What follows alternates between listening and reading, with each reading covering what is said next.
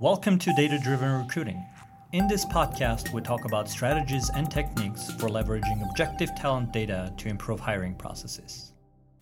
Welcome to Data Driven Recruiting. My name is Sophia Beck, and today I'm joined by my co-host Tigran Sloyan. Hey, Sophia. So we're talking about computer adaptive testing, and let's dive straight into it and with the definition of what the hell is. Yeah, and then we can kind of go deeper into, the pros, cons, and the cons of the test itself. So what is computer adaptive testing? Yeah, computer adaptive testing, I guess, came out more or less a couple of years ago because a lot of standardized tests have adopted it. And what it is that when I guess the alternative is a static test. So a static test is when the list of questions that are going to be asked in the test are predefined. And they don't change as you go through the test. Right. Whereas with computer adaptive testing, it varies the difficulty level and the types of questions and the order of the questions that get asked. So depending on your performance up to a certain point within the test, you might start getting different sorts of questions. Right. Now, why do they do that, right? Why did someone think that it's a good idea to do it? Well, the idea is to, as accurately as possible, figure out your ability, right? So if we feel like, you're struggling with this, maybe we'll give you something easier. If we feel like you're doing great, we start giving you something harder and harder and harder. And how does that actually help getting more accuracy of your level? Yeah. So I guess if you think of, measuring ability as, just to simplify, right? It's a multidimensional problem. It's if you actually build a model for this, it will kind of give you a headache for a while. But if we simplify just for the sake of understanding how this thing works, if you think of it as finding coordinates of an unknown dot on a 2x2 grid, right? Okay. Let's say you've got a grid and your skill level is just a dot on this 2x2 grid.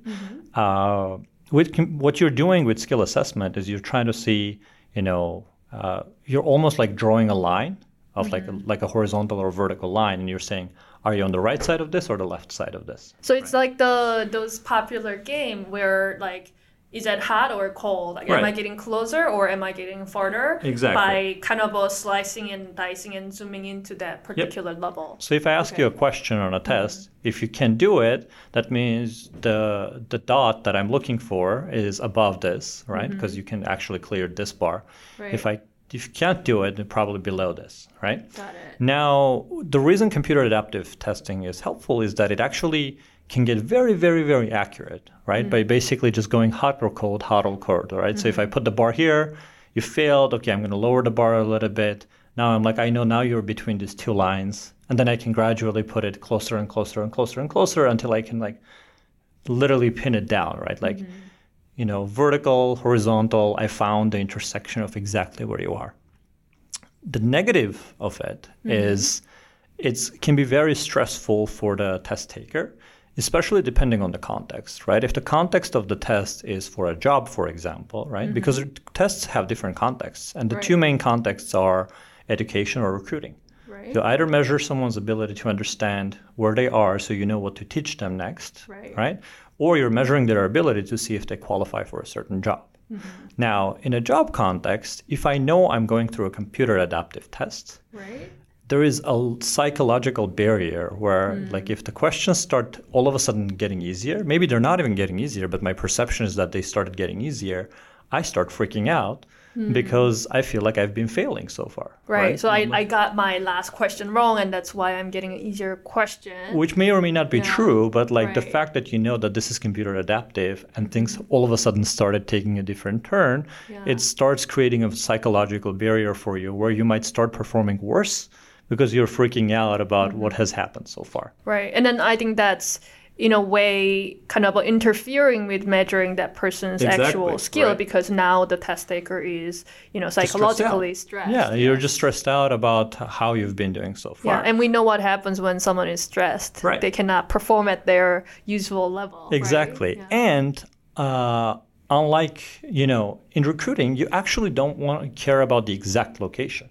In recruiting, what you care about is they can clear certain bars.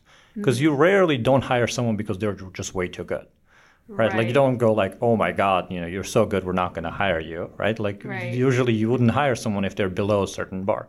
Mm-hmm. So in the recruiting context, when assessing someone, you really only care about, can they clear a certain threshold? Mm-hmm. You don't care about like gradually making it harder and easier until you can precisely find the point of where they are. Right. That could be really useful for education purposes, right? Exactly. So like knowing what you can do and what you cannot do zooms into how to kind of personalize the curriculum for you. But yeah, in recruiting, as you said, it seems like it's more about, do you meet the bar or do you not meet the bar? Especially if it's more about standardized testing for larger scale, like screening purpose, like initial screening. Right. That's not necessarily, it seems like an overkill and then has a negative consequences potentially. Exactly, yeah. Mm-hmm. So basically the bottom line is like computer adaptive testing is an amazing technology because it allows you to sort of really zero in and gradually like get closer and closer to precisely understanding where someone's ability lies. Mm-hmm.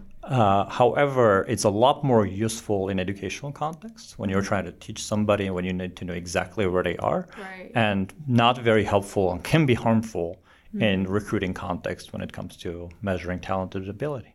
I see. Well, thank you so much for your time today. And for more tips and insights on data-driven recruiting, please visit ddr.codesignal.com.